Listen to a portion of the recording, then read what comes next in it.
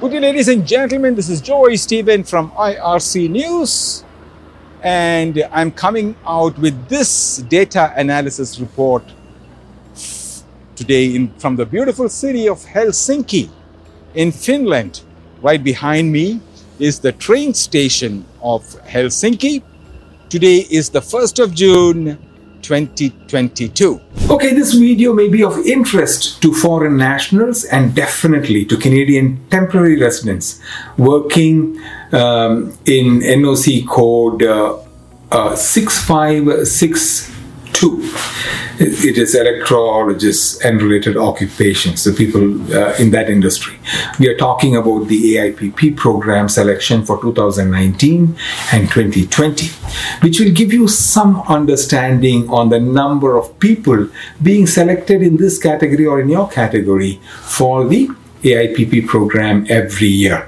In 2019, a total of 12 applicants in NOC code 6562 was processed for Canadian permanent residents under the AIPP program.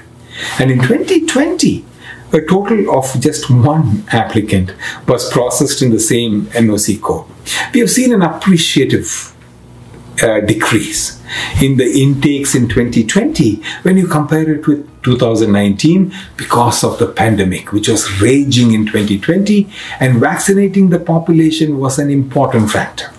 We expect the numbers to increase in the coming years. The total number of people selected under the AIPP program in 2019, including all NOC codes, was 5,380.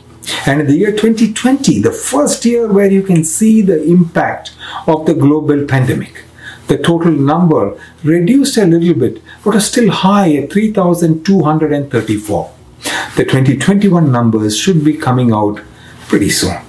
Please subscribe to this channel for more Canadian immigration data analysis and immigration information. And if you want to become a Canadian permanent resident, you can learn more by attending the free online YouTube videos, which is posted, the links of which is posted on our website, polinsys.com/p.